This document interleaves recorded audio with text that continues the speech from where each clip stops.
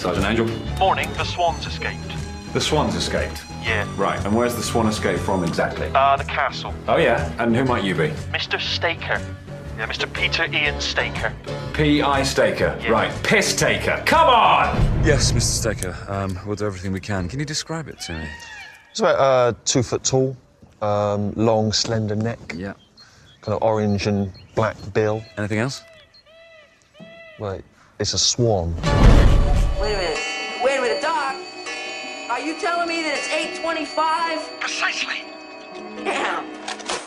I'm late for school. You know, I have one simple request, and that is to have sharks with frickin' laser beams attached to their heads. You are asking me to be rational. That is something I know I cannot do. But whatever it is, it's gotta get by us. Right. Go get her, Ray. Welcome to another installment of Get a Load of This Movie, a franchise movie podcast. As always, my name is Corey. Hey, what's up? I'm Cole. I'm Zach. And Zach, guess what? I did something really special for this particular episode that I think you're really going to like, and I worked really hard on putting this all together. Guess what we're doing? Can you guess? An episode on Hot Fuzz? No, well, yeah, it is about Hot Fuzz, but I put together a guest for us today. Oh, you put them together? You put them together? I worked so hard day and night. You know what? I'm just going to let him introduce himself. Guest, can you please introduce yourself to our adoring audience? I would be happy to do that, Corey. Oh my gosh, what a sexy voice. Don't ear fuck the audience, guy. I'm sorry, Zach, can you take that out? Yeah, sorry. Can you go continue. I mean, you're welcome to interrupt me before I get to my last name. I am Sam. Second time appearance on the show. Big fan. Love it. And I'm excited to be here to talk about one of my all-time favorite films. What a tease. An all-time favorite. An all-time favorite film. I'm pumped. I am very pumped. Yeah. Okay. Anyway, you know what? Let's just get it straight into it. Cole, let's kick it off with the green light. I don't know the future. I didn't come here to tell you how this is going to end. I came here to tell you how it's going to begin. So development on this movie started all the way back in 2004 after they got done with Sean, Wright, and Peg. They wanted to write a cop film for the UK because in the UK, they don't really have a tradition of cop films, you know? It's more like, as Danny does in the movie, he learns what cops are from, you know, watching American cinema. It took Wright and Peg 8 months to write this script. They watched 138 cop-related films and 50 interviews to find inspiration for dialogue, for action sequences, because this film, what it is more of an homage to cop films than it is a parody of them. But the writers wanted to include Frost immediately, and Nick Frost had one condition, that he come up with his character's name. And the name of Danny Butterman was born from that, which I think is the perfect name for this character. I mean, we're going to get into it, but no character is better named than good old Danny Butterman. They spent the back half of 2005 looking for a town to shoot the film in. As we know, it's a small location. That's a pretty key detail, you know? I mean, it's good that they found... If this is all filmed in one town, I didn't do the research on it. I don't know if they like spread it out, but if the fact that this town is so integral to the plot and that, you know, there's so many different locations in the town that you visit a lot, I guess the location scouting for this one seems like it was probably like one of the most important parts of the I mean, it's always important for movies, but like even more important for a movie like this. Yeah, especially because the film is about going from the big city to this town. Anyway, it was filmed in 11 weeks. Sean was shot in 9, but this was a little bit bigger. I mean, estimated $16 million budget. That's a $10 million budget increase from Shaun of the Dead. So by scale, way bigger. And and it grossed $80.7 million. This film was a hit with critics, holding a 91% on Rotten Tomatoes, and is actually higher rated by fans on Letterboxd with a 4.1. Sean holds a 4.0 on Letterboxd. Wow. Yeah, big step up. This isn't like the Bond films where we were going from like 4 to 2 to 3 to 2 to 4 again. 4 to 2 to 3 to 2 to 8 to 5. Your delivery 6. there was fun. All right, keep going. Peg and Wright, they do like to keep the same cast, but they also included new actors. That began with Jim Broadbent, who played Frank Butterman, Danny's father. He won an Oscar in 2001 for the film Iris. Patty Considine. Corey, do you know who Patty Considine is? This was on Final Jeopardy last night. Oh, you know him. You know him in something recent. You know him very well in something recent. A show. No, she One was season in of a show. No, it's a man. Patty is a man. Patty Considine is a man. I was thinking of the lady cop. We'll get to her. Yeah. Patty Considine in this movie is one of the Andes. But he's in a show that you know very recently. I know. No, we've had this conversation. He's in House of the Dragon. I don't remember having this conversation, All right, but I'm glad that we did. I remember having this conversation. He is so damn fucking good in that. He is so good in that show. He's so damn fucking good in this. I mean, oh my gosh. He honestly is. Yeah. We're gonna have to put a capital E on this episode. I always click the X. They give me a little option when I like upload episodes onto Spotify. They say, "Is this episode explicit?" And I always say yes. And I wonder if that's affecting our algorithm. I think we should start lying because he's really checking. See if you can like underline it this time or something. It's probably why you guys have such high viewership. Yeah, that's very true. I saw that we were ranked #1 in movie franchise podcasts in the St. Louis area, specifically the county. We were, especially on Tuesday releases, so we could do it good. Yeah. But now we release on Thursday, so no, not really. That's you know that if that happens, it happens. But it's supposed to be Tuesday. Sometimes I'm just a busy little bee, and I just can't get it out in time. Such a busy little bee.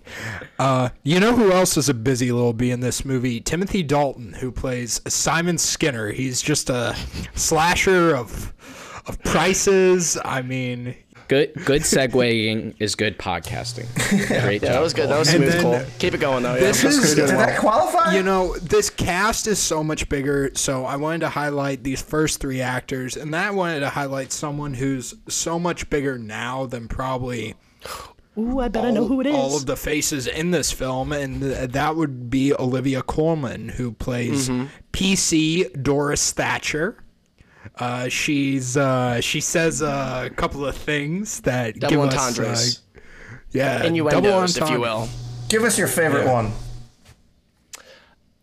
I've been around the station a few times. Is the first one she does, but that one is very, very... Oh, actually, never mind. The one at the end when she goes, "Who doesn't mind a bit of girl on girl?" That one's really funny.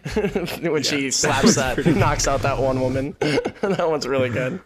But we also... I mentioned him in the last movie, and I'm going to bring him up again. Rafe Spall plays the other Andy, and him and Patty do a great job playing off each other in this movie, and they're so funny.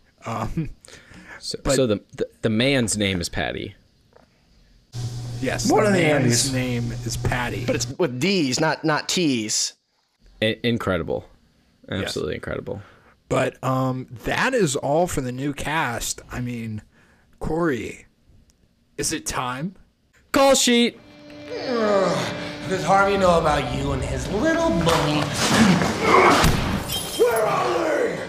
Killing is making a choice. Where are they? Choose between one life or the other. Your friend, the district attorney, or his blushing bride to be.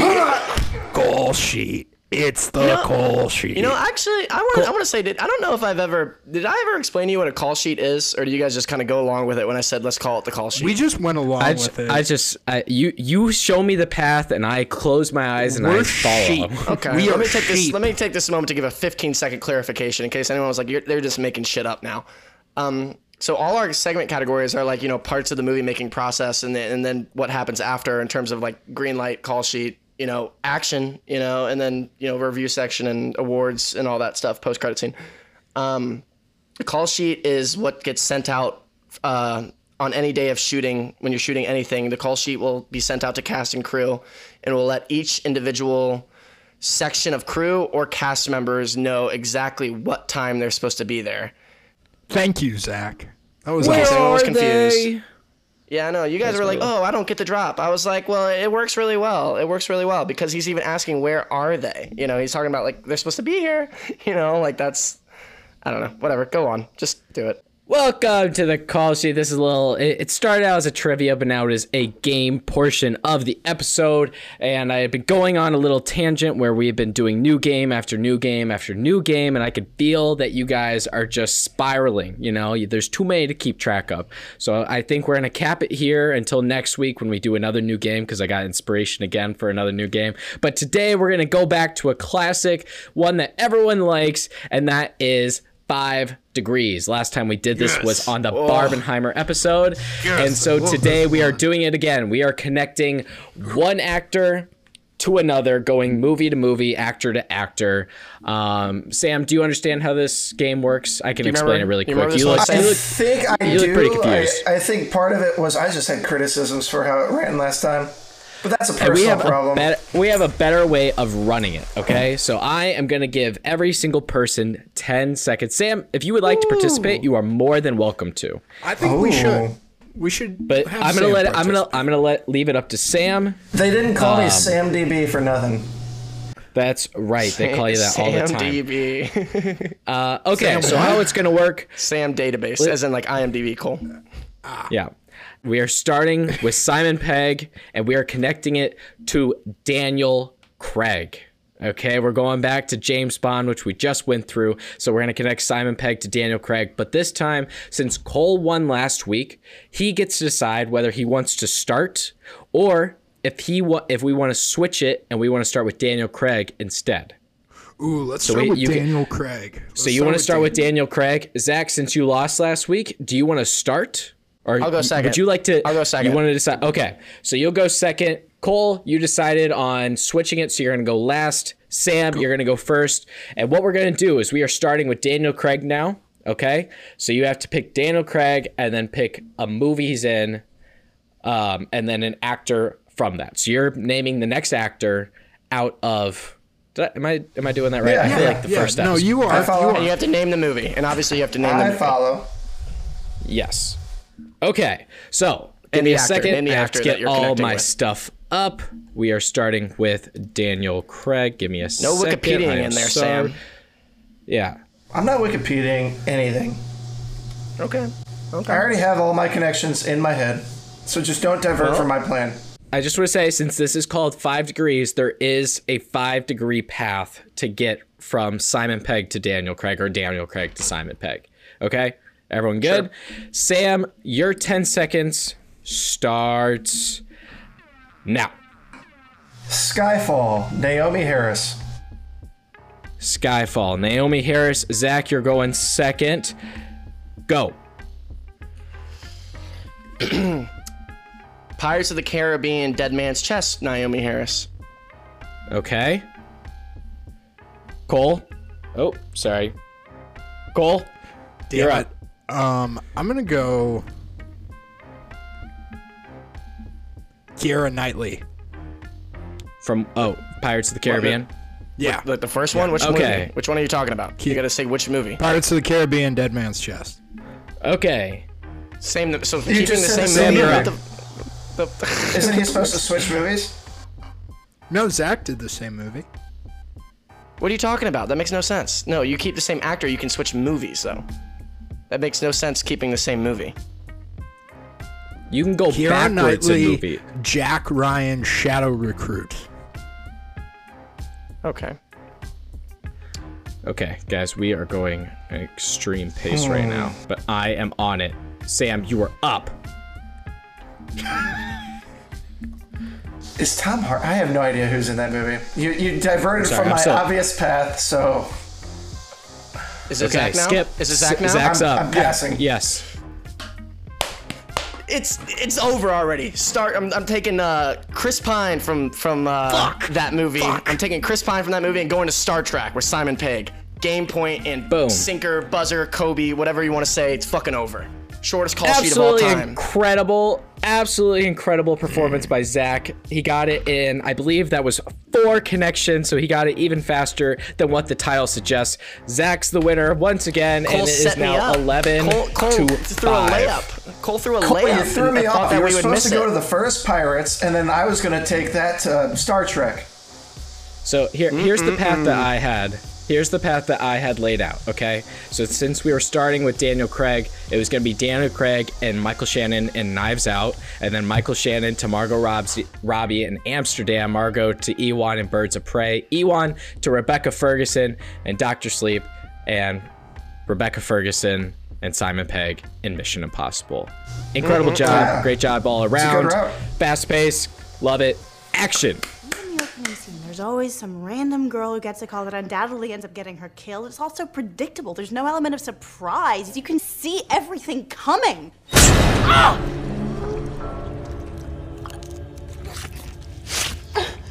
Did that surprise you? Now shut the fuck up and watch the movie. Alrighty, I guess it's my turn to talk, huh, guys? Okay, Oh, so... God. Oh, yeah. I'm scared. Yeah, it's Zach time, baby. I'm scared. No, please don't call it that. I don't have too many notes. You know, I really usually come in here with some pretty bare bone notes, and then we vamp off of them. You know, so obviously, like Cole was saying, this is less of a parody of cop movies and more of an homage to them, even if it does point out some of the sillier aspects of cop movies. But it points them out, but it also embraces them at the same time. And I think you see that with obviously Simon Pegg's character, Nicholas Angel, takes being a cop very seriously. And what I love about this movie is that over the course of the movie, Danny rubs off on Nicholas and then vice versa. And they both repeat things that each other says in different moments, which I really appreciate. And by the end of it, it becomes a full-on action movie where they're embracing the cliches. Even the guy who took it too seriously is embracing it by the end, like with Simon Pegg's character.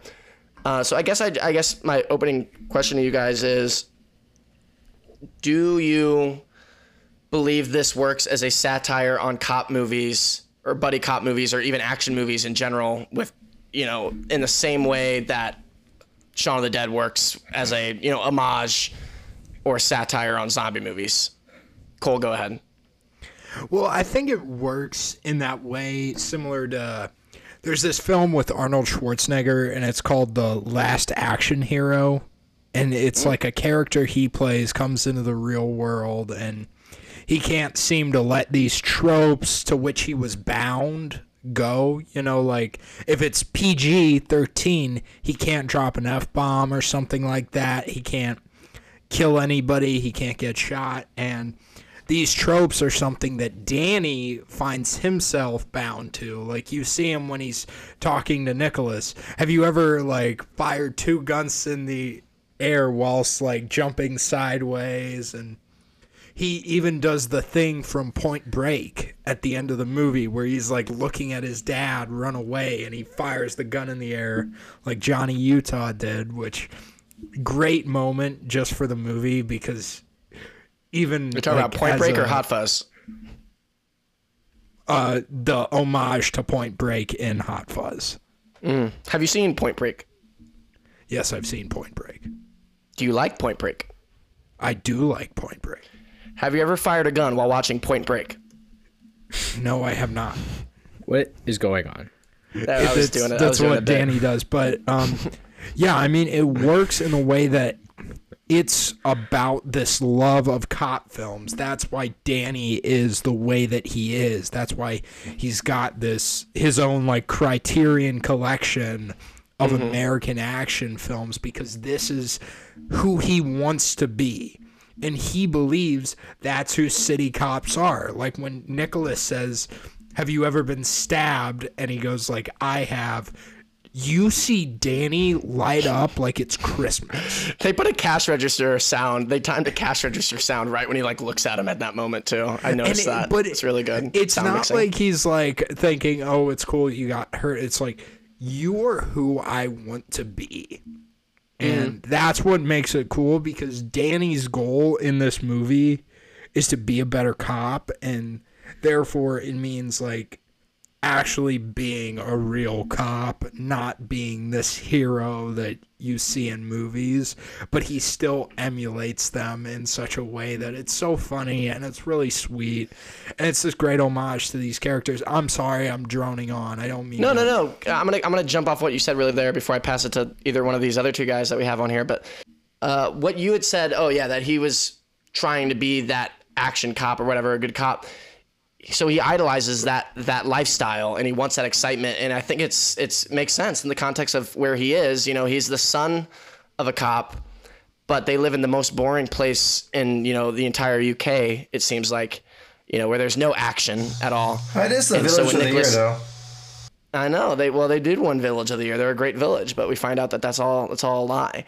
But I'm a little confused on how much Danny actually knew about it. Obviously, he didn't know they were killing people, but it appears as though he knew that they were doing something a little, seedy the whole time with the NWA, the Neighborhood Watch Alliance, not the rap group from the 90s.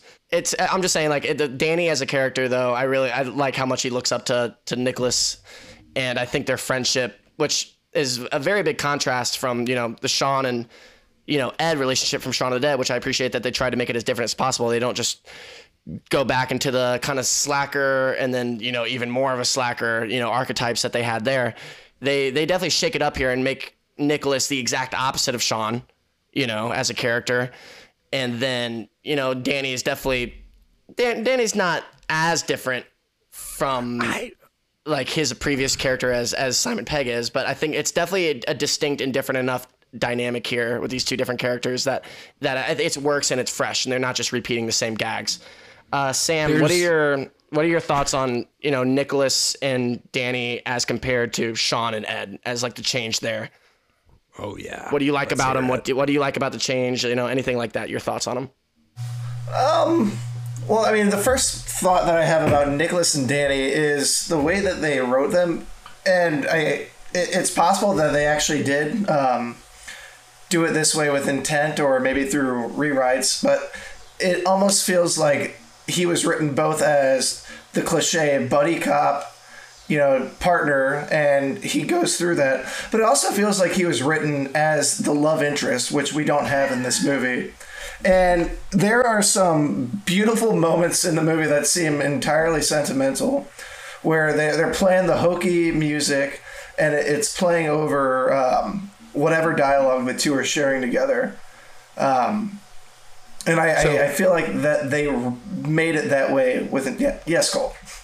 Well, I was going to say, so this was something I watched, I love watching breakdowns about how great this movie is just because I really love this movie.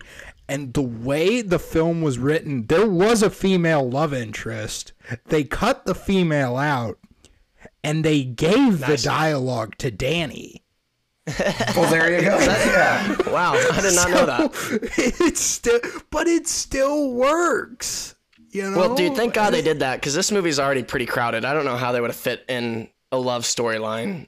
And then it works because that relationship is so strong between him and Danny. It's a great friendship storyline that we have here, and I appreciate that they committed to that instead of doing a whole romance between Nicholas and whoever it would have been. I don't know. That would have been. It's hard to imagine a movie with a love interest in here.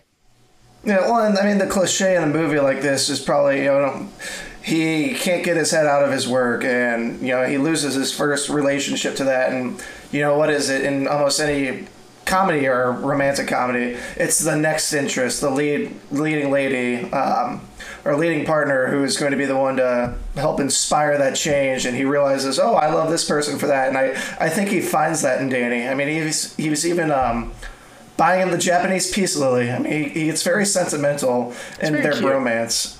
Yeah, and he is a stoic person, Angel is, but then Danny opens up that tender side of him.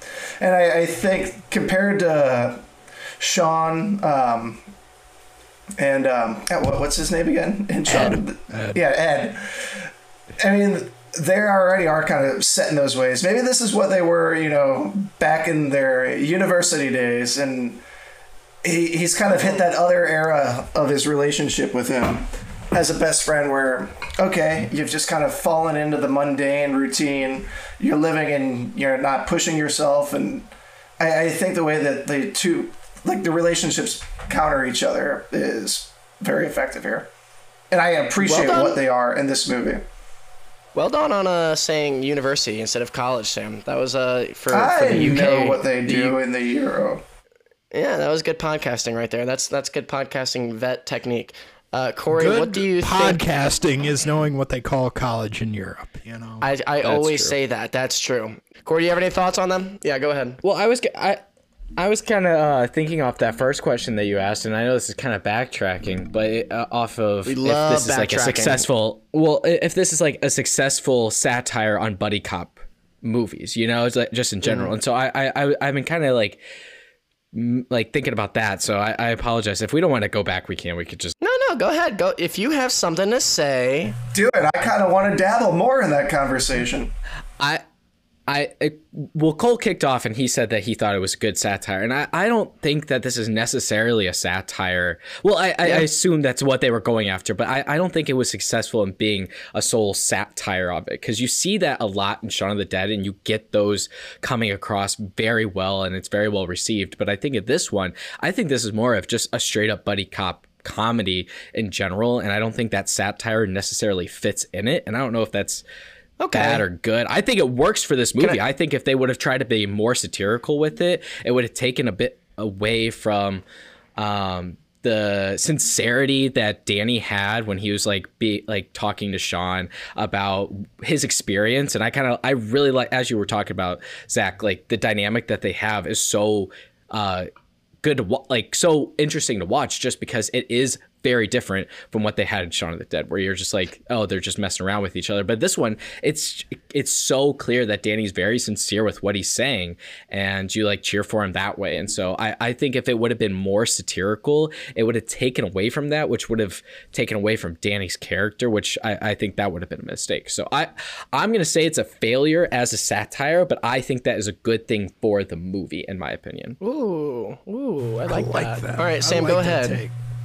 Well, I don't know if I would call it a failure in satire, because it does point out tons of cliches in, all these movies that Danny, the character, loves. I mean, there are tropes that if they were done with the sincerity of those movies from that era, we would probably be laughing at them now, because you don't make movies like that in 2007, but they are still made with that sentimentality and love in a tribute form. I mean, it's more parody than satire, I guess, because it's not a harsher commentary. Ooh.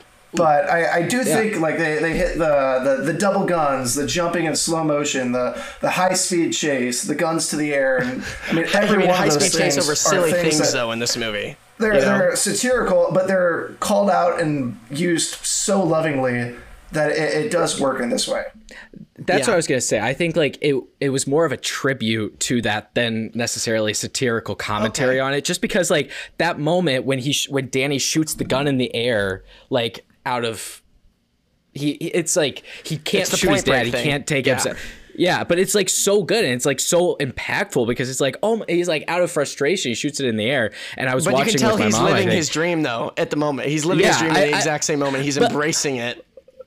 Which, okay, but it's also a very emotional moment when he does that too. So I think that's what I'm saying. Like, I guess it's not like necessarily a failure with satire, but I think it's more of a tribute of the buddy cop genre. I have a good than necessarily a satirical commentary. If it's not a satire or parody, I don't know what you would call Scream to horror movies, slasher movies specifically, but could you say that this is to buddy cop movies what Scream is to slasher movies, except just more comedic, or a little bit more comedy? The band Ween is to music. Yes. Right. Okay. The band Ween is very good. We're not getting you two started on Ween because that's a different podcast. Like that's a whole different podcast. I could fans, you know. Sam, we could start a Ween podcast if you want, buddy. If you think we can find the audience, I think we could do that. So, but I have a question for you guys. So, would you consider that still satire, like what Scream is to the horror, like satire? Because I don't think it's necessarily. It's meta. Meta is the word that sums it up. Because this is also meta. They acknowledge other buddy cop movies, and they acknowledge the tropes of buddy cop movies. It's self-aware satire. But it still tributes. I think it more tributes. I think that's it embraces the word and I would acknowledges. settle. It embraces and acknowledges is what I would say. Yeah, I mean, the characters in Scream are a lot harsher on the tropes than these guys are on the buddy cop tropes. So I will say, I did want to piggyback off that. We talked a lot about the satire. Yes, it's not a satire in the way the film was written, but the production is a satire of the way these films are made. If you watch these action sequences, this was like peak Michael Bay when you think about it. And he talks about Bad Boys 2 in the movie. Think about the action sequences. Is there like at least a 10-second action shot? No. Wright uses cuts like so quickly, and it's so funny because at the same time while he's paying homage to these things, he's making fun of them. He's making fun of the way they're made. I think, that's a good point, Cole, because I think you can think something is silly and still love watching it. I mean, I catch enough shit for, the obscure, maybe lesser in quality horror movies that I watch, and I enjoy them, even if they aren't up to par, with other movies or whatever. And I still find things to enjoy, and I love the tropes and all that. And you could say that this movie embraces the buddy cop versions of those. I mean, one example of like satire, parody, and homage, whatever you want to call it, I don't know. The fact that they take the absurd action that happens in these movies, and then they acknowledge that there would be an insane amount of paperwork to do after all of these, and they have like a badass edit of like them doing paperwork, and it's like we have a lot of paperwork, and then they put the cool music on, and we have quick cuts of them doing the paperwork, which I think is really funny. That happens a few times, I think. So I mean, I love that aspect of it. It's really clever. That's clever humor.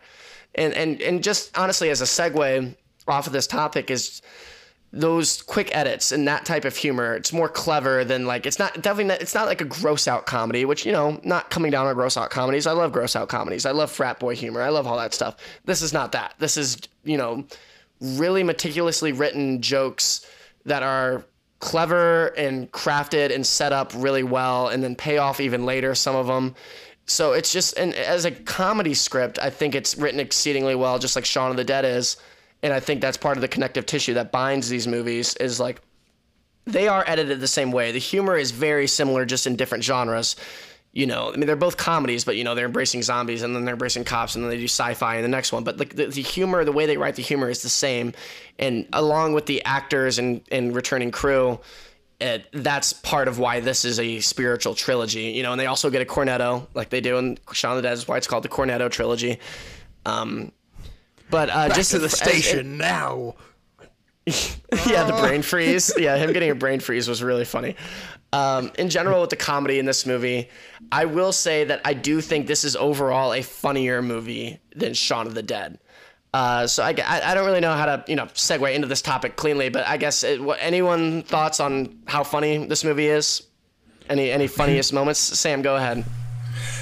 I mean, maybe just to kind of piggyback off the point you were making, and I think this is why it is one of my all-time favorite movies, especially comedies, is, as you said, meticulously written. I think there is a new payoff every single time I watch this movie. And the older jokes that I have caught don't get any less funny. I mean, there is something referenced, in the beginning of the movie, whether it's a quote, a line, just something seen off screen, and you're wondering, why is that there? I mean, it is all intentional. I mean, most recently, I was watching, and they just kept cutting to the sign I forget at what door or store that just says no more than one. One children allowed at a time at the shop. Yeah, and then of course that pays off in the final action scene when Angel has all the school children go inside and attack the woman who's firing at him with a rifle. Yeah, so and then the buzzer goes off just like a million times in a row. Or the quirky moments like Skinner staring at Angel with his devilish grin, and right behind him is just the exact same smile and a photo of him against the wall. I mean, those are things that I just can't laugh. Or quotes from the Andes, you know, everyone in this town has guns around here. Like who? Farmers moms, and then of course you have an action scene with a farmer and his mom both, you know, firing out with rifles. The farmer screams "Mom" as soon as Angel kicks him in the face. Yeah, that's great. Yeah, then he kicks the mom in the face too. Yeah, honestly, another example of that, what you're talking about, Sam, is, and I know that you know it because we've talked about it before, is just the. Should I start with everyone? Should I call everyone in the bloody phone book? Yeah, make a call to Aaron A. Aronson or whatever. Aaron A. Aronson's the kid. And then at the very end, he goes, "Kid, you did good." That little kid that's at the model village, and he goes, "What's your name?" And he goes, "Aaron A. Aronson." And it's just like, he's like, "What?" It's just like, it's so funny to me. That payoff is so good because you're not expecting it at all. And it kind of reminds me of Arrested Development in that way. Like every throwaway line very comes similar back humor, with some intent. There is one like little line at the beginning of the movie that comes back, and it's like a throwaway like shot. He said, like, they ask him, "How's the hand?" "Still a bit stiff, still a bit stiff, still a bit stiff." That's how all like the higher ups greet him. The reason Skinner's able to get the upper hand on him is because he grabs his wrist and he like twists it back a little bit. Wow. And why does it hurt so bad? Still a bit stiff. Wow, Cole. You see, I didn't even catch that. Good job. That's good, Cole. Good active watching, Cole. Very good active watching from you there. I do this for the greater good, you know. Oh, greater good. Oh my god. Oh my god. Greater good. Also, nice. my favorite payoff, what's like a 7-letter word for like dictator, fascist? Oh, the fashion, that scene. 3-letter word. Funny. 3-letter word for old lady, hag. She screams at him, fascist! He shoots the plant, knocks her out. Hag. The way she goes, fascism, wonderful. You know, it's so funny to me. Yeah, go ahead. And that's Corey. also You the said you dangerous were part about saying. it. This movie is just incredibly quotable. I mean, we could easily just find ourselves repeating any quote from this movie for the next 20 minutes. Well, that's good podcasting. Is quoting is just being like, remember that, remember that. Quoting Hot Fuzz is good podcasting. Speaking of good quoting movies, I was gonna say my favorite comedic moment from this was when Danny was like, "Oh, did you didn't say anything cool like cool down or in the freezer?" And he was like, cool "No, off, but cool and then off. or cool off," and he was like, "No, I just kind of walked away. I didn't say anything." And then he was just like, "Oh, but I actually," and he like recalls like, "I did say what did he say? I can't even remember." I said playtime's over. And he goes, "You're off the fucking chain." Yeah, that's what it was. And then he says that. I was like, "Oh my god, that was really good." Because that was the relationship paying off too. It was just like, oh my gosh, it was. I thought that one really hit. Well, I think another big part of the comedy is, or one of my favorite aspects of the comedy here is, I think the Andes are both hilarious. I think any scene with the Andes is funny. You know, they're against the main character, but anytime they're in the scene, you're almost like rooting for them because they are so funny together. And all their lines just, you know, they're snappy and they're just, both of those actors, Ralph Spall and then Patty Considine, whatever it is. So either way, both of them, their chemistry is great. And then I would watch a spinoff of the Andes. If they made that, I would watch that. So the peak to that for me personally is when they're talking to Nicholas and Danny about George Merchant. And then they start to walk away, and then Patty comes back into the shot. Like, you can see him come back in. That's one of the funniest shots I've ever seen. Edgar has like a drum beat play when he comes back into the shot. That is, yeah, Cole, I know exactly what you mean. It's like, how do you script that? That's like a type of comedy that you just, I don't know how you write that into a script, but if you're on the day, on the set, and you come up with it, or while you're storyboarding, that is just so funny. Like, because why would he even do that in real life? Like, why would he like give him a look, walk away, and then just come back and give him the same look? It's just like it's so funny to me. And what I brought up the Andes for is, like you said, Cole, earlier, this is a bigger movie than Shaun of the Dead. It's so many characters in this movie, and you think that it would overwhelm the movie. And, you know, I'll bring the question up in a bit. Maybe it does get a tad overwhelming. But all the characters, I feel like, are really well realized, and you really develop this town, and you've built it in a way where it makes, like, you have a good sense of what's going on in this town. You know, you have so many different locations that you visit. You have a good idea of the interactions between people and how people live their lives here and what they do. I really, really appreciate how well they world build here and how they make it feel very lived in. Yeah, Sam, thoughts on Sanford as a setting and the characters within it overall? Well, I guess you could count Sanford in this, but I think one thing that we have to discuss, and maybe you plan to get to it later, in which case, sorry for me for jumping into it, but part of the way Sanford is written and the way the plot is structured, I think the biggest payoff that we haven't discussed is how they have crafted such a well-framed mystery. I mean, that is one element that we haven't even really jumped into, and that actually could be more tied to Scream than anything else. I mean, you do have a serial killer on the loose, and the entire time you're trying to figure out why, and you're piecing together this all-powerful case. And then you just find out the entire reason that they're doing all this is to win Village of the Year. Did they catch the killers then?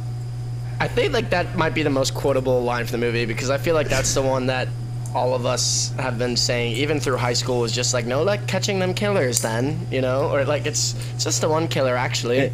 You know, it always changes though. Like good no luck getting that homework done, then. Blank.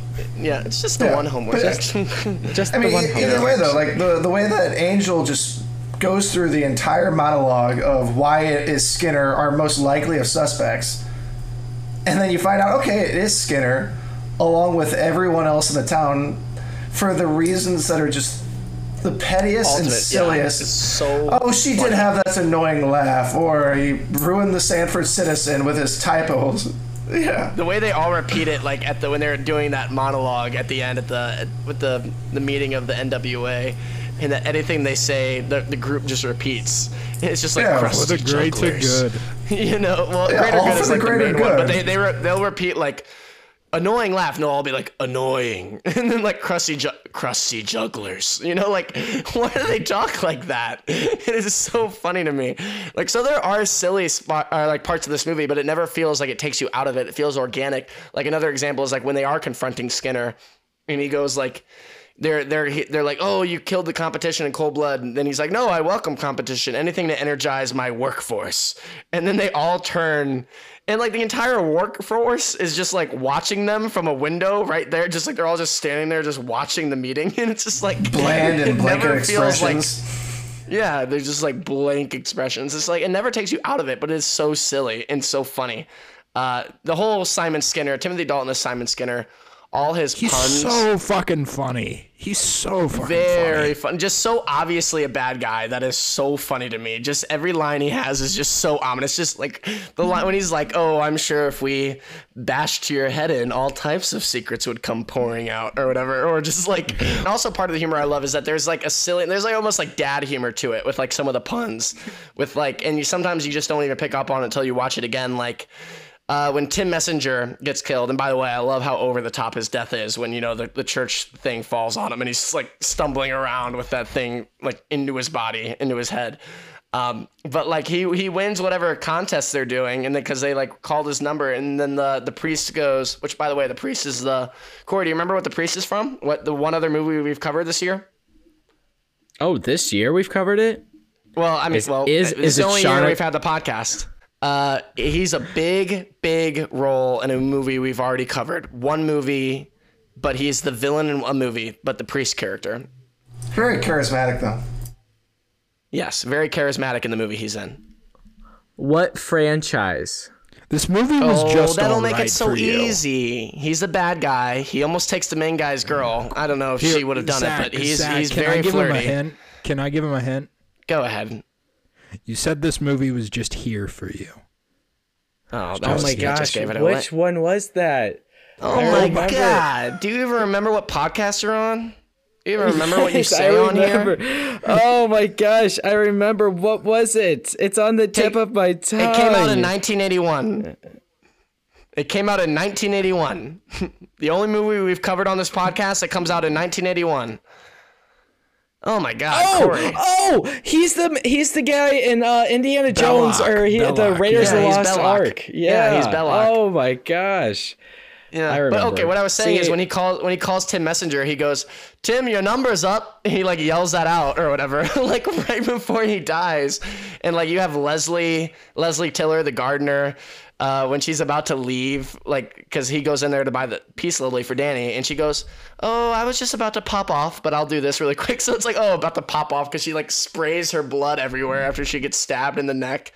Like you have Skinner being like, "Oh, he'll be in bits in the morning," talking about George Merchant, the guy who blows up. It's just it's so many like jokes like that I really appreciate. Even they're just so silly, and it's like a macabre sense of humor that I really enjoy, which honestly is a bit of a segue because the horror element into this movie, it's a buddy cop movie. God, it's so good. It's like also, I'm not gonna say, oh, it's a slasher. No, it's not. But it's like, you have that element in there because you have a masked killer killing these people, and you watch these scenes. And me personally, I think the scenes where these people actually die are just there to show you that it's happening, and I don't think they're directed with any sense of like interest in making it scary, or B, like any tension really. So I guess my question to you guys is, do you guys think it would be more effective if we didn't even show that they were being murdered and we were like just there with Nicholas also speculating that maybe they're connected or maybe these weren't accidents? Or do you think it's better that we see it happen? So I think it works to see it happen so Frank has basically convinced this town that accidents happen, and it's really funny, like the way he does it, because Jim Broadbent he's so funny, but also in a menacing way. The way he has these cops convinced everything's an accident works out better because we see the murders happening. I don't know about you guys, but Sam, like, how do you feel about it? I think it works better because we see it happening. Well, my two thoughts on this are, it works better that we see it happening from a comedic stance because of the reasons you just listed, Zach.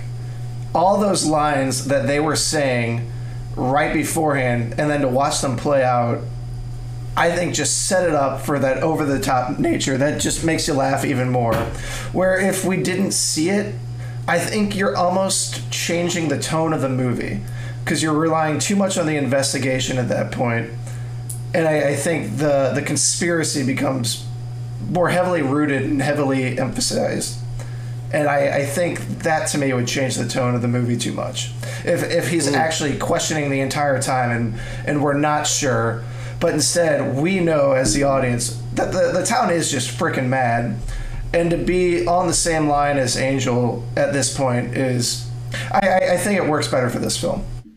I guess a question I would have then, okay, if you want to show these murders, would you have preferred that they come out like they are, where it's very quick usually?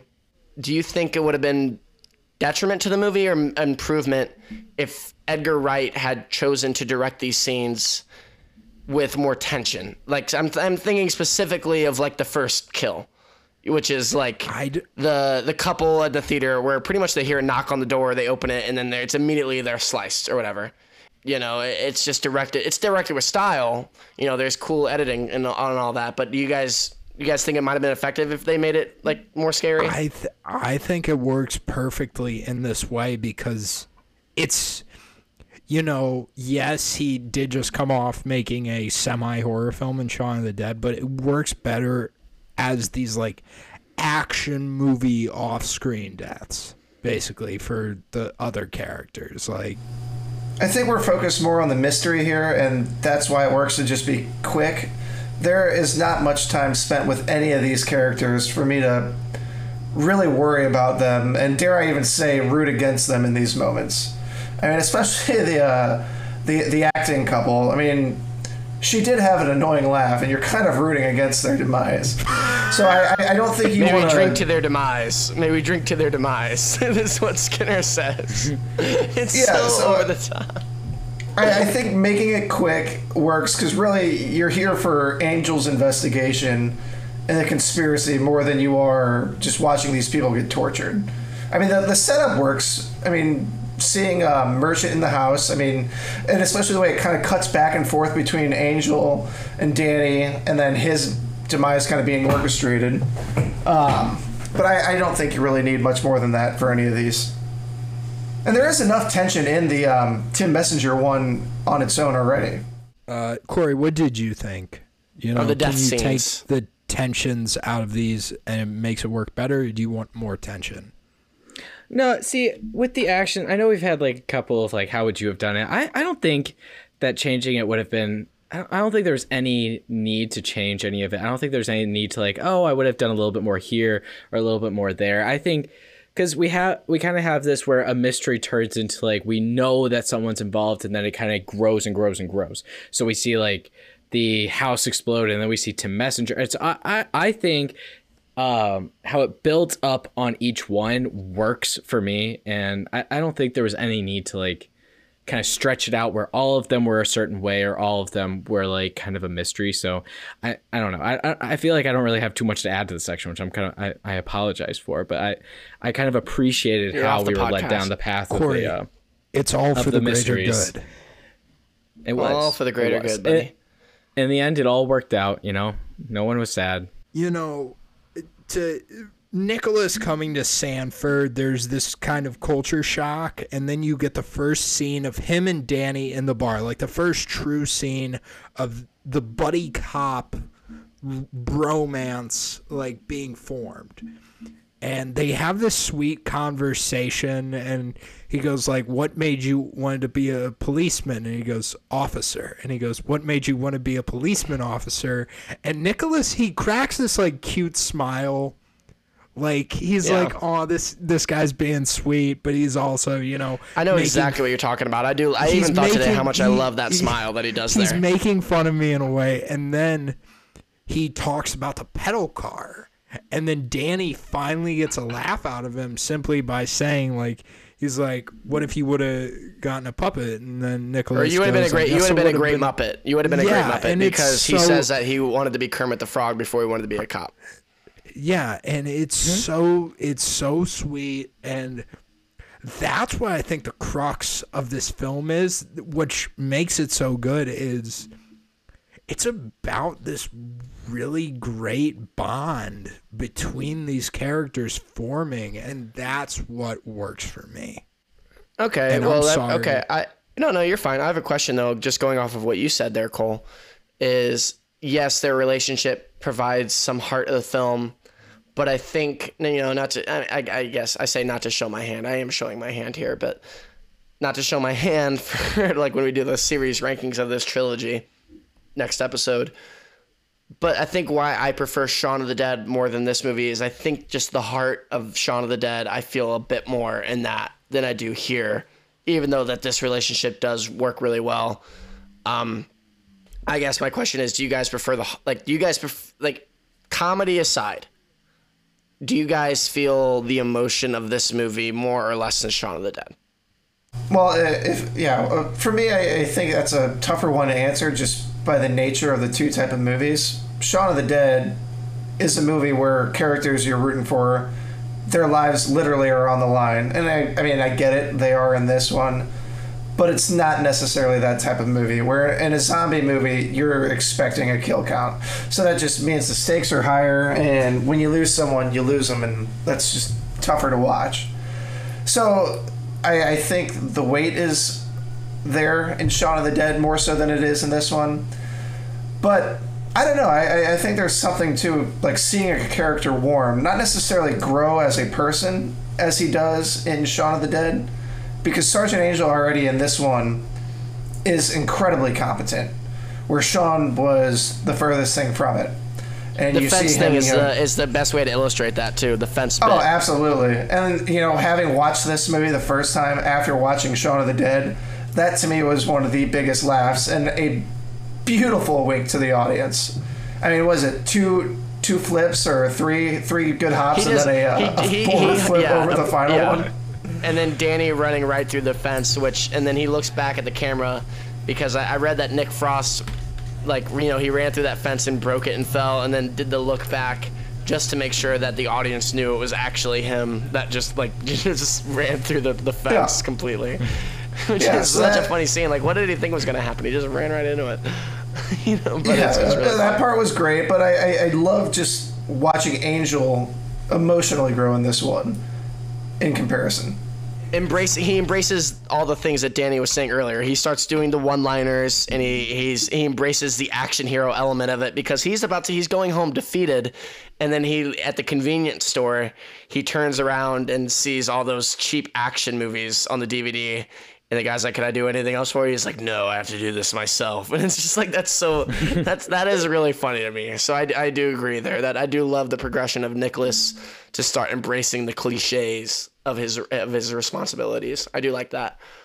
Another thing I want to bring up, just to end this section here before we move on, is if I did have to throw a demerit at this movie. And I'm curious to what you guys think. I'll kill you. It's good podcasting. It's good podcasting to bring up something and see what we think. Maybe something that we could change. May your head fall from your shoulders. Be struck from my shoulders for such disloyalty. This movie is 2 hours, which for a comedy that's long. But you could say this is an action comedy, so you get some leeway there.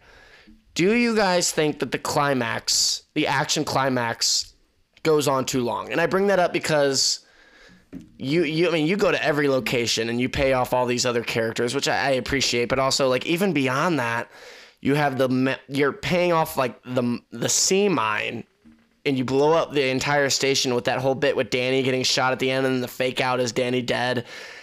I am of the opinion that last bit, that epilogue bit with Danny, the explosion at the station and the gravestone ending is not necessary and kind of you're putting a hat on a hat. It's a bit too much at the end, but I'm curious what you guys think about that stuff. I was going to say, I think that was my biggest gripe with the movie, just that it felt like it had two endings where we kind of wrapped up the main storyline and then we had almost another storyline or not another storyline, but it's oh wait, we have one last thread that we need to tie with a bow, and it just it really felt unnecessary. But I did like that because we went through that, we did get to see that that Angel did get his cottage, and so he's still living there and he's settled down completely and not in a hotel. So I did like that little thing. I guess but there had to have been another way of going about that instead of having to blow up the police station, him having to fall over Danny's body and just pray that he's not dead, and then we finally see that, oh no, okay, he did survive and they're living happily ever after together.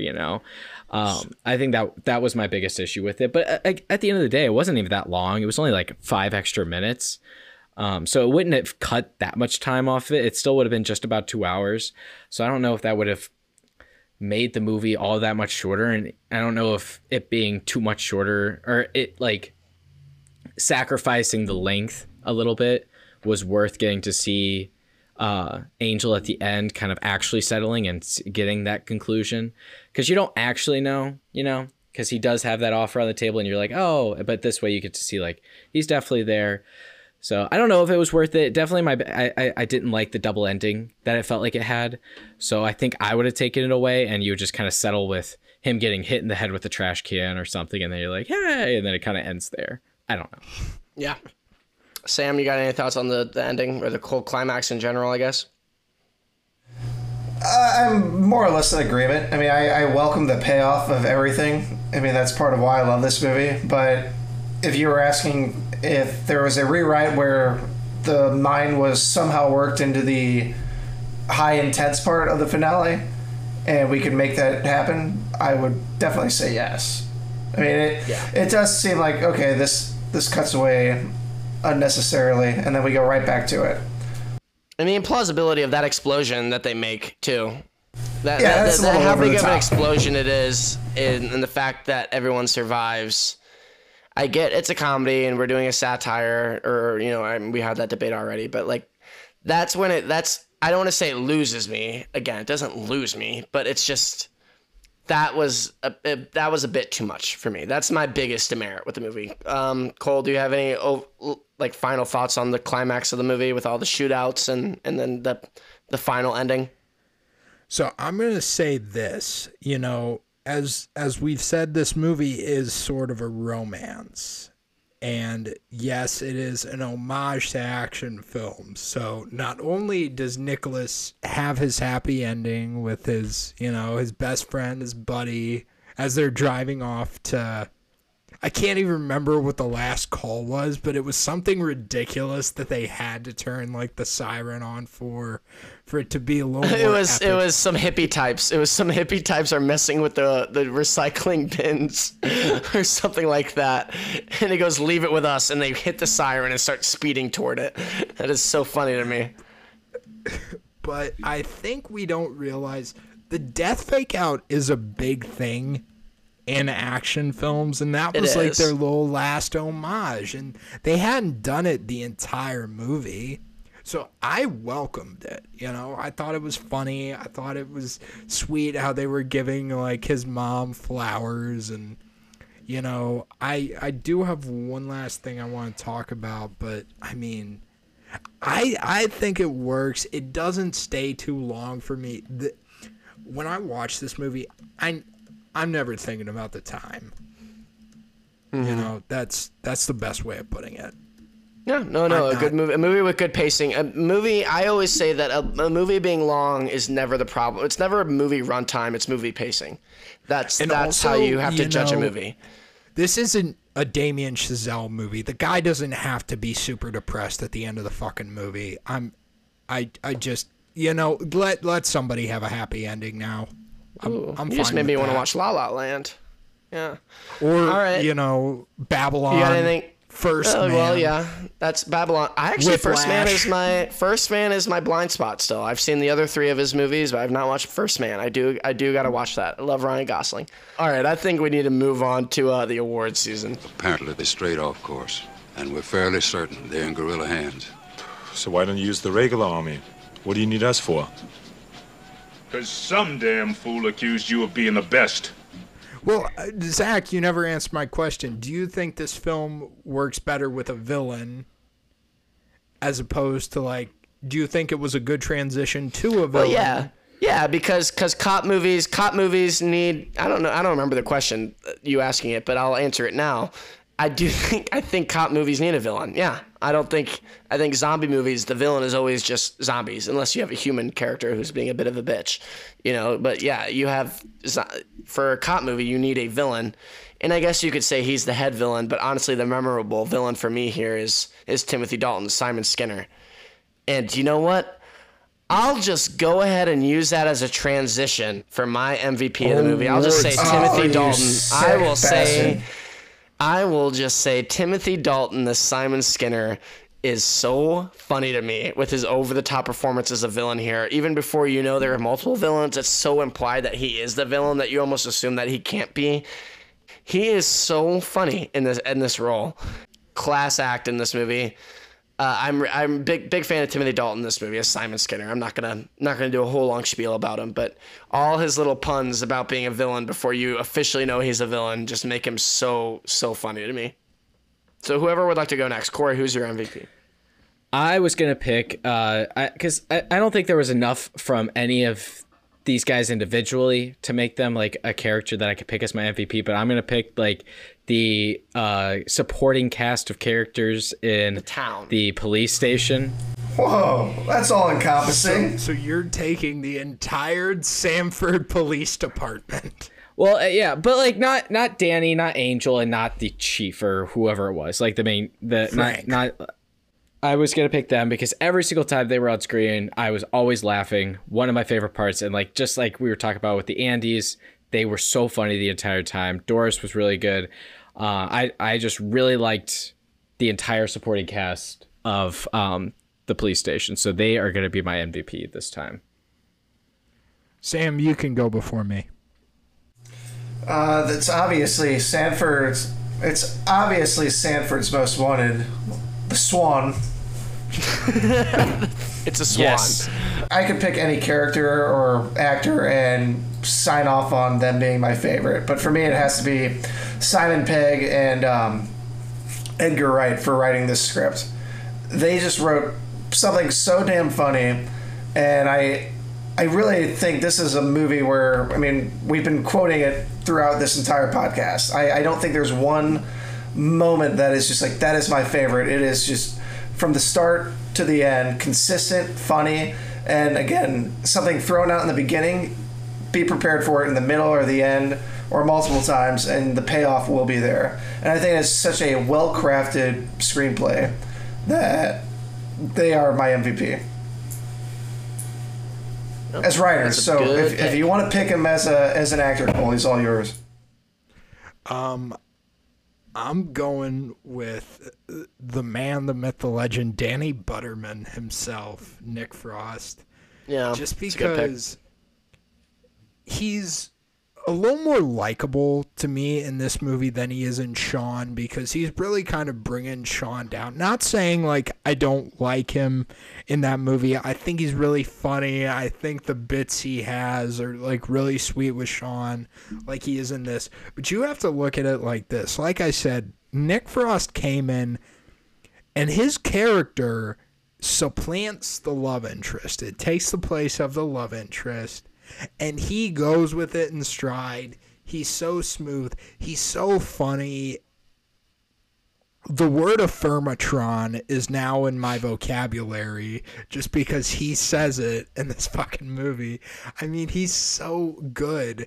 And also, there's the endearing moments, you know, and they hit a lot more for me in this movie because it's a friendship we see develop. It's not like Sean and Ed where it's like, I've known him since primary school, like the little bit of exposition they give there. No, we see this naturally develop, and it's this like cold-hearted cynic in Nicholas Angel. His heart is melted like butter by a guy with the name of Butter, and it works so well. It's so funny. And I mean, I can't say enough about how much I love this movie. Yeah. Well, tell you what, Cole, I'll even give you a nice segue into our next section for the review section, where you can talk about how much you love this movie as you give your final rating. Says that they insist on outside opinions. What kind of opinions? Well, your kind, not to put too fine a point on it. I mean, let's face it, in your particular field, you're the top minds. I always go first. I told everybody last week I wasn't giving Sean a 5 for a certain reason, and that's because this is my 5 in this trilogy. I don't think there's a bad scene in this entire movie. The production, they chose a small town, and it works so well for a cop action film. It's sweet. It's funny.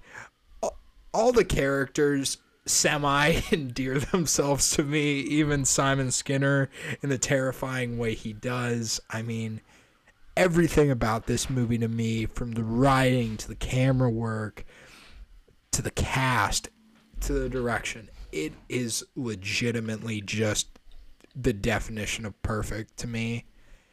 And like I said, I could sit here for hours and tell you everything I love about this movie, but we only got a short amount of time, and I want everybody else to talk about how much they love it too. So who's ever next?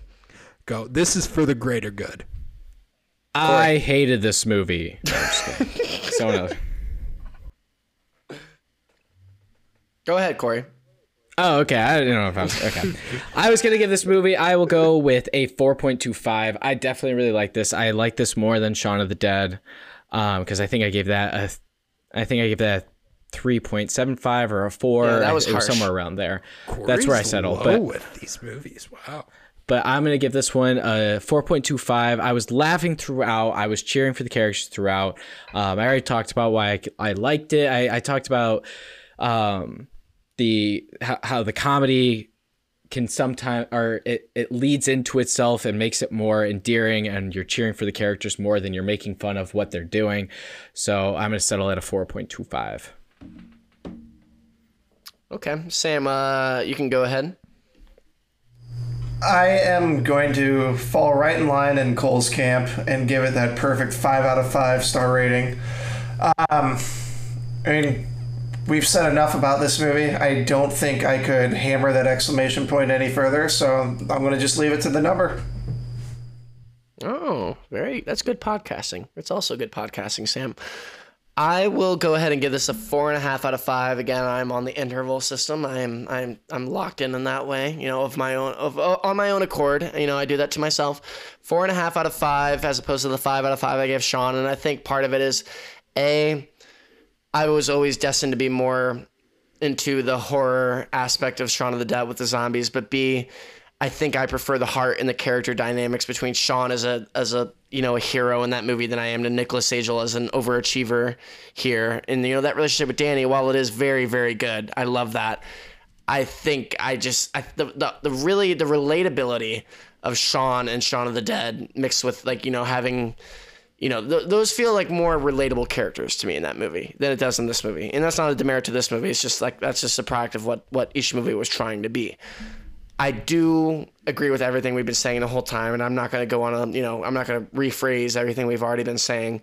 But yes, this movie has a lot of what I love about Shaun of the Dead, which is like the cleverness and the writing and the comedy, and there are good action scenes that are entertaining, and I love how vast of a movie this is without it being overwhelming with like I said earlier, with how lived in this town feels and how you have so many characters that you really don't mix up with each other either.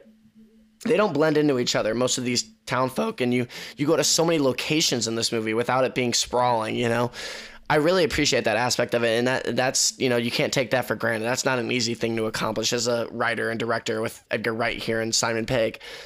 Okay, moving on to the post-credit scene. You're still here. It's over. Go home.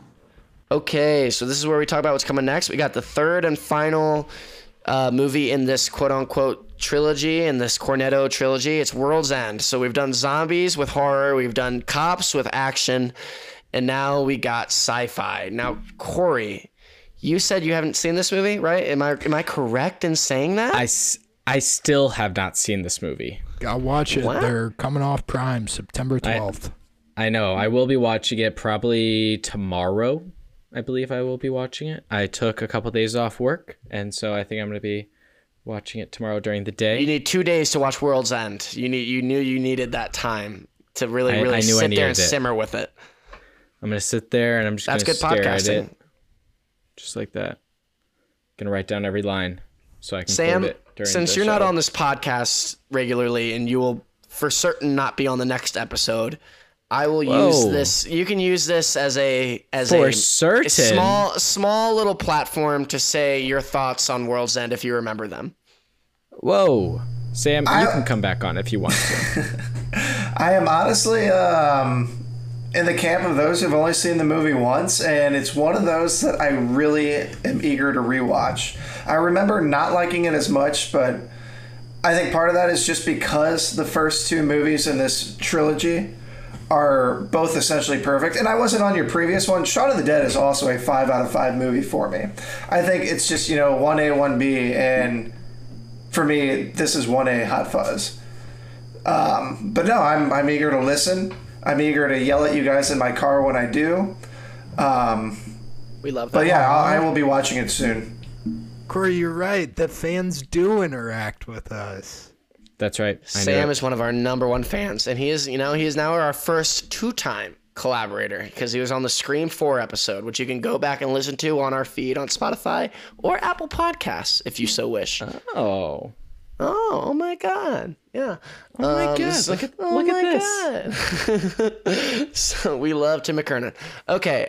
So Yes, World's End is coming up next, and we'll talk all about that next week. Anything that you guys have watched this week? We'll start with our guests. Anything that you've watched recently, Sam, that you want to promote or plug, that you just think is really entertaining, that you want other people to watch? Or vice versa. If you watched it and you thought it was dog shit, you can go ahead and say that as well. Not really out of things that I've watched, but I will plug something I've been reading lately, and actually I should say rereading. If any of you people are graphic novel fans, I would love to recommend the hit series called Saga. It is a sci-fi space western. Think of like the best parts of Star Wars, and then take out your favorite parts of Game of Thrones and just mash them together in a bowl, and you've got something wonderful. Oh, and a little bit of Romeo and Juliet. Just stir that all together and then drink it up. Is it basically how Zack Snyder is advertising Rebel Moon? I don't give a fuck about Zack Snyder, so I have no idea, honestly. Let's calm down here. We don't I'm kidding. I do like Zack Snyder. I like him. Guys, we don't kink shame. We don't kink shame, and I'm kidding. That was harsh. I like Dawn of the Dead. I'm actually a big fan of his Watchmen movie. And you like the Snyder Cut, yes? I do like the Snyder Cut, but I haven't really bothered paying attention to Rebel Moon at all. But well, I'm excited to talk Saga. about Rebel Moon once we get there. And you should finish once you mix Saga. Rebel Moon 2 and 3. I do. I like Saga. I actually have read the comic book series Sam was talking about, and then I stopped reading it because it was unfinished, and I didn't want to get to an end point where I would have to wait for years for it to be finished. I was like, I'm just going to read these graphic novels when the entire saga of Saga is finished. You know, pun intended. Well, I get a new issue every month now. Yeah, well, that's cool. I think I just don't want to run into a George R.R. Martin scenario where it's a story that doesn't get finished and I've already committed so much of my, emotion to it. And that seems to be the case there. I'll bet my left nut that the Game of Thrones, A Song of Ice and Fire book series does not get finished. Corey, anything you watched this week that you want to talk about? I mean, I've kind of gotten to a pause on my Star Trek adventure. I've finished Josh will be 4 of disappointed. the series. Well, I just need a break. I finished 4 of the series. I watched Deep Space Nine and Voyager back to back, so that was a lot of Star Trek. It's a lot. That is a lot. So it's a lot of trekking. I just need to. I'm not done. I'm just taking a break. I'll get back to it. And I also started a little bit of Enterprise, and I'm gonna tell you, I'm not a huge fan off the bat. I've heard that's the worst one. I've heard that's the worst one. Yeah, so it's kind of hard to get into, so I think I'm just going to take a break because I think that's what it is. I started watching Ahsoka today. Ooh. I know. Oh so my God. I don't have an opinion yet, but the first episode made me want to watch the second, and that has not been the case That's very often. That's usually a good sign. With the recent Star Wars shows, it has not often been the case. Why don't you like Andor? Good. I did watch Andor. So damn good. Love Andor. But I'm just saying the majority of the Star Wars shows have not inspired much hope from one episode to the next. So this is a new hope for you. This is a new hope for you. I got there first. So this one... That's just because your internet lagged. But so I don't know if that's good, bad, more of the same. I don't know. But first episode, I was a positive. So I will take it with that. And yeah, that's all I did. Cole, what I you don't got? do much else. I got into... I went into documentary mode this weekend. So I watched BS... I watched BS High, which... if you guys have ever heard of Bishop Sycamore High School... It's the story of that. Basically, just this really fucked up story about sick this con man dude who can. At one point, they show you he convinced 50 kids to sign up for $20,000 PPP loans, which were small business loans given to people during the COVID-19 pandemic. Small businesses. It's really sad because these kids' credit scores are basically fucked. They got evicted from hotels because of this guy. I mean, it's really sad. And then I watched Swamp Kings, which is about the Urban Meyer-led Florida Gators. It didn't go as in depth as I wanted it to because there were a lot of guys on that team who just we know them now as like these big figures in life, such as Tim Tebow, Cam Newton, Aaron Hernandez was on that football team. I mean, just all these big figures, and they didn't really dive into that. It was more like the winning games aspect of it. I didn't really, I wish it got deeper, but other than that, it was really good. And then I also watched The Offer, which is about the making of The Godfather. Oh, I was really just binging, like, based on a true story. If it was based on a true story, I watched it. But The Offer was okay. You see these real life figures brought to life. Justin Chambers was actually really funny as Marlon Brando. That was something I really appreciated, but the show was a little clunky altogether because you're trying. Yeah, I remember that being promoted, and then I didn't remember hearing much hullabaloo after it came out. They try and balance these two stories. So, like, the way the film got made, they had to ally with the New York mob to get it made. And it kind of shows what position the New Those York are good mob allies to is have. at That's how we got this podcast made, man. It's rough. We have to make sure that we say nothing bad about the New York mob, who are great and lovely people. Yeah. Kind gentlemen. Yes, I watched. Have any of you guys heard of the Wes Craven, director of 4 of the 6 Scream films, which we covered on this podcast? His film, The Hills Have Eyes. I watched the original Hills Have Eyes. Man, oh man. I came in, I didn't expect much because I knew that this wasn't I mean, it's a popular film in horror history, but I wouldn't say it's regarded as like a classic in horror history or anything like that. Or at least like not like an all-time classic like his other movies like Scream or Nightmare on Elm Street, or even having the impact of his Last House on the Left, which was like his debut big horror movie. So I went in with low enough expectations that this movie shocked me. Like this movie like actually shocked me with how disturbing it was. And I'll even admit that I was legitimately scared. I was actually scared watching this movie, which does not happen much for me lately, because after a while you just kind of get desensitized when you watch all these horror movies under the sun. This movie actually scared me. It is disturbing. It is very unforgiving and mean, which I appreciate. So the original 1976 or 77, whatever it is, Hills Have Eyes, I do recommend. It's not a perfect movie by any means. I would still give it like a 7.5 out of 10. Probably nothing more than that, because it's got a few flaws that I would have changed about it if I could go back and tweak a few things. But it did its job. It had me it had me a little shaken up by the end of it. So the original Hills Have Eyes is a good disturbing desert set horror film from Wes Craven. Let me know when you watch the remake. That's a fun one. Yeah, I've heard the remake's pretty good too.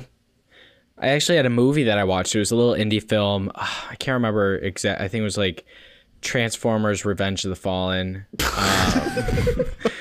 You will never believe what they did on this small budget, man.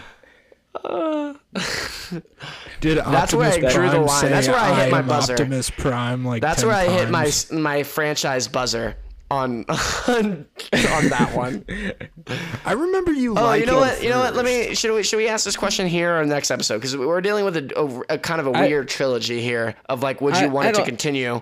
Would you want a Hot Fuzz 2? Would I want another entry into the Cornetto Trilogy? Yes. Well, that's different. We'll do that. I know. That's next question. That's next episode. I understand. Would you want specifically a Hot Fuzz 2? No? Sam, what about you? I think the answer is no. I think you've done enough with these guys, and you told your story. You can only do parody to a certain degree, and they kind of covered all that they needed to here. Homage. Yeah. Yeah. Homage. Yeah, I agree. Satire, I don't know parody. how you could possibly make a more satisfying movie than this with a sequel, but but if they, to be fair, I'm not gonna lie to you, if they announced Hot Fuzz 2, coming out in 2025, I'd be there. Well, obviously I'd be there. But like I wouldn't be upset. I wouldn't be upset. Angel I would and have faith Butterman in go these. back to London. Yeah, let's say the only way. Yeah, you do something new by taking Danny to London with Sergeant Angel. Or you send Danny to the U.S. on the case. Danny gets sent to the U.S. where all his favorite action movies are made. Oh, that's how you do it. Yeah, it would be interesting. Maybe you get the Andes. I need the Andes in the movie too, though, for it to work. Honestly, that would be my stipulation. I do need the Andes. Yeah. All right, so there's a conference I don't that need they all a Hot sent Fuzz to. too, but I would take one. I'm not gonna lie. I'm a greedy little boy. I need it. Go Reno 911 style. Send them all to a police conference. Well, Police team, conference. It's been real. It has. Thank you for joining us for another episode of Get a Load of This Movie, a movie franchise podcast. For all of you, I have been Corey. I will continue to be, I hope. I am, and I have been, and will continue to be Zach. And Sam, thank you for joining us. Sam I appreciate it. I hope you're on the next episode. If not, I hope you're on the one after that. We will figure that out. But like, share, comment, all those things you guys hate to do it anyway. And we'll see you next week. Peace.